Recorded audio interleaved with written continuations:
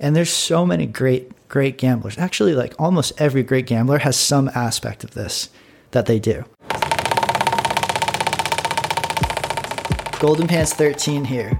The most successful people in the world are the ones who best understand risk.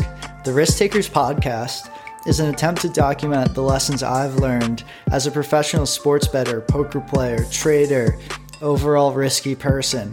My goal is to help listeners become smarter at gambling and smarter with risk in general, so you can apply these lessons, make a lot of money, and then come back and teach me a thing or two. I don't run ads, so I'd appreciate it if you like, subscribe, and share this with someone who might be interested. Last thing, I want you to please join the Golden Pants 13 Discord server, link in the show notes. It's a free sports betting and DFS Discord server that blows any paid Discord server out of the water. You can safely unsubscribe from all your paid servers, join ours, and have access to higher quality picks, a more engaged community, and a ton of cool events. I hope to see you in there, and let's get on with the show. Hey everybody, what's up? GP13 here. Today we're going to be talking about our guts. Not our gut health. Not being overweight because we sit all day. But trusting our gut. Should we trust our gut? When should we trust our gut? Are there any stipulations to trusting our gut, etc.? So on the last stream, I was asking people what some topics were they wanted to hear on the podcast, and there's a few good ones, but one that got multiple requests was when you should go with your gut, what about trusting your gut, etc. So this is something I've thought a lot about because, I've been gambling professionally for 14 years, and pretty much every big decision I've ever had to make in gambling, I had some kind of instant gut reaction to. And I think one thing that I've talked a lot about with other professional gamblers, traders, whoever is, do you trust your gut? Or how do you factor in that initial feeling you get when facing a decision, that initial lean into your decision-making process? So I've come up with 3 rules about how to think about those initial gut reactions, that initial feeling you get when you look at a bet, when you're evaluating something. Rule number 1, if you are not clearly a proven winner in your game, in your gambling game, in sports betting, in poker and trading, this is a clear, proven, significant winner over a long time frame. Never trust your gut. Never. It's actually probably wrong most of the time. And it's actually crazy. So I can tell you a scenario at my trading firm. When new traders would come in, we would often listen to what they wanted to do, what positions they took. And we would frequently take the other side, because when you come in, your gut, you don't know anything. Your gut, your quote unquote gut is just some theoretical manifestation of your experience, right? So that's how we have to think about this. And when you're not at a level yet where you've achieved sustained success, your experience isn't high enough. And therefore your quote unquote gut is unlikely to be correct. And it could even be deliberately like steering you wrong in the beginning. For example, I think there's a tendency in DFS or DFS Pick'em for a lot of people to only play overs. And I've talked with Dame a lot about this and, some other people. And I think the reason why we as humans tend to want to play overs is that there's a narrative there that's easier to explain in our mind. We can see, all it takes is, Ohtani hitting a double with a man on base and he hits this line. Oh, it's just one goal. This is a weak team. McDavid scored, the last 3 games he's played them. I can see that him getting a goal. I can picture in my mind Connor McDavid cutting through the defense and then scoring. But it takes a lot of mental power to picture the 30 minutes of ice time that Connor McDavid's going to get without scoring a goal. It's not as easy to visualize And I think that's in our gut is telling us, something around those lines of like, oh, I have a feeling McDavid will score here or whatnot. But when we look at the numbers, maybe Pinnacle has McDavid as an underdog to score. And I'm going to go with Pinnacle, or I'm going to go with my model, compared to that initial reaction I have to the game being like, oh, he's playing this bad team, so he'll probably score. Or, man, I don't trust their defense, or just some kind of narrative we try and tell ourselves. That's what our gut's pushing.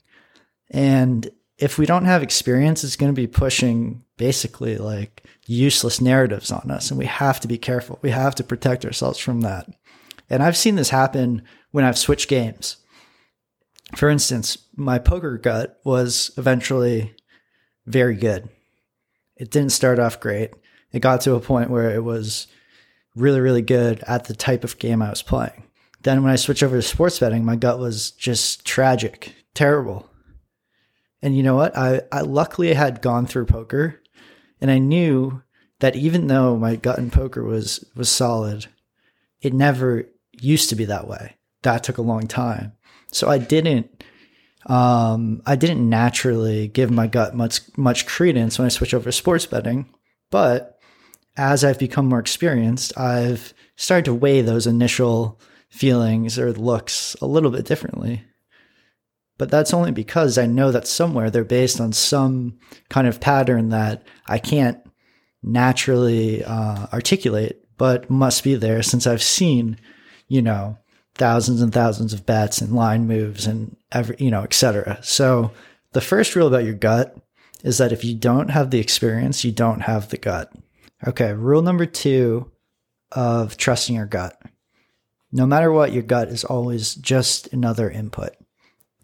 I would recommend this. If you've decided, okay, I'm a long-term winner, I've shown over a sustained number of bets that, I'm a successful bettor, and I'm starting to want to dabble in quote unquote trusting my gut, but I don't know where to start. Like, what does that mean?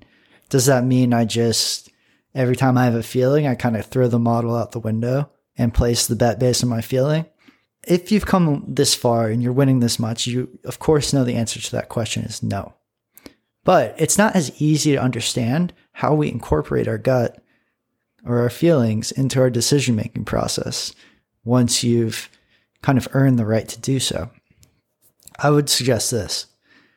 You have your model, you have your process, and whatever. As you're going through and you're making your bets, and you're making the bets that your model is saying or that your process is saying, I would write next to it in a column in Excel, and we did this for a while, where we would be like, little bit lean, little bit stronger lean here. My feeling is I have a lean here. I have a quote unquote non-model lean that this is a stronger or weaker bet. And we just record it before the bet happens, as we put the bet in. And once you start to track these results, it's going to do 2 things. One, it's actually going to give you a database of results that, at some point might start to get a large enough sample where you can analyze it and truly like not backtest your gut, but, see if your gut is actually onto something there. And 2, when you put it down, you're really taking a stand. Because a lot of other times, like, it's so easy to have a gut feeling about something. We can have gut feelings both ways. Here's one thing that I do a lot with my wife is we read these murder mystery books. And by the end of it, we would have guessed every single character in the book was the murderer. And then by the time you get to the end, you know who it is. You're like, oh, I totally guessed that. But you've guessed everybody in the book, right? So there's not much credence to like that proving your predictive power. But once you actually put it down on paper before the murder is revealed, and you get to only pick one person, or you get to put down your Excel sheet, this is your gut read, all of a sudden it starts to make you pay a little more attention. You'll get more out of that process just because you're tracking it. You're going to put more effort in, and you'll get to track the results. All right. And rule number 3 about trusting your gut. This has to do more with your quote unquote off the table stuff, as we would say in poker. Gut reads are going to be far more affected by bad sleep, bad diet, emotional state, just being tired or being over it, whatever. All these things that can go on with our health and our personal life, they're going to affect your gut reads more than they're going to affect your overall process. Because let's say your process is, I'm going to go on to Pinnacle and I'm going to use it to find value bets on FanDuel. Very basic process, right? You go, you take the Pinnacle line, you remove the juice, and you just see if there's any bets on FanDuel that provide positive EV from that de-juice Pinnacle line. If you haven't slept a wink, or you're just like going through a shit breakup, or you've been pigging out on the couch, not exercising enough, the Pinnacle de-juice line, especially if you're doing some kind of form of automating it, is going to be the same. It doesn't matter. It's always going to be the same. The FanDuel line is going to be the same.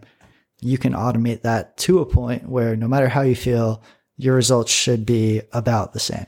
If you're factoring in some kind of what I would call more artistic qualities to this bet, being like, yeah, I actually have been, following this player and, XYZ or whatever, I would be very, very, very careful of putting any significant money behind it if you're feeling shit. Because that's going to actually impact what we would say like these natural feelings are. This would be not being in the zone. So you hear athletes talk about like being in the zone. In poker, when I felt like I was in the zone, or in sports betting, when I feel like I'm in the zone, I'm making, it's like a flow. I might not know exactly what the play is, but I'm trusting myself in that moment because I'm so in tune that like this play is good. And I've, put up a large sample of work to feel comfortable trusting myself. When you get in that zone, when you're, well rested, you've eaten healthy, you've exercised and whatever, that's when your gut is going to be more effective. So you have to pay attention to your mental state, to your health, if you're going to go down this path of factoring your feeling into your reads and betting. And there's so many great gamblers. Actually, like almost every great gambler has some aspect of this that they do. It's never just the spreadsheet. Like I say this a lot, but like the best bets that we've made were not the ones that like we saw a 3% edge on our spreadsheet just from being able to model something better. It's always been some like weird thing we figured out by like reading the terms and conditions or figuring out some, correlation or just paying attention to the market and having like someone fuck up a mistake and figuring it out. Like it's just been these weird things that happen. You happen to realize when you're really in the flow of the market, right? So again, a lot of the, great bettors, they do have this like partial art to their process. Just remember that art is going to be more affected by negative conditions in your personal life and wager accordingly. All right, that was fun talking about our gut reactions. Do we incorporate them into our process? If so, how do we do that? Remember, probably shouldn't be doing that, but if we do, we got to remember the rules, track it, make sure that it's just a part of the process, not the whole process, and keep tabs on how you're feeling emotionally, mentally, physically when you're dealing with making these gut choices. If you're not in a good place, I would kind of try and shift away from making those gut reads and stick more towards your bread and butter process. So that's it for this week. Well, actually, I might drop another episode. I don't know. Don't hold me to that. But please find me in the Discord. We're bumping now over 1,000 members. Hop in, share this episode with a friend. We're trying to grow this community. So please, I do a lot of this stuff for free. Actually, I do all of this stuff for free. One ask would be if you could just give this podcast a share or hop into the Discord, follow me on Twitter or something. I got all the links in the show notes. Thanks for listening, and I'll see you guys next episode.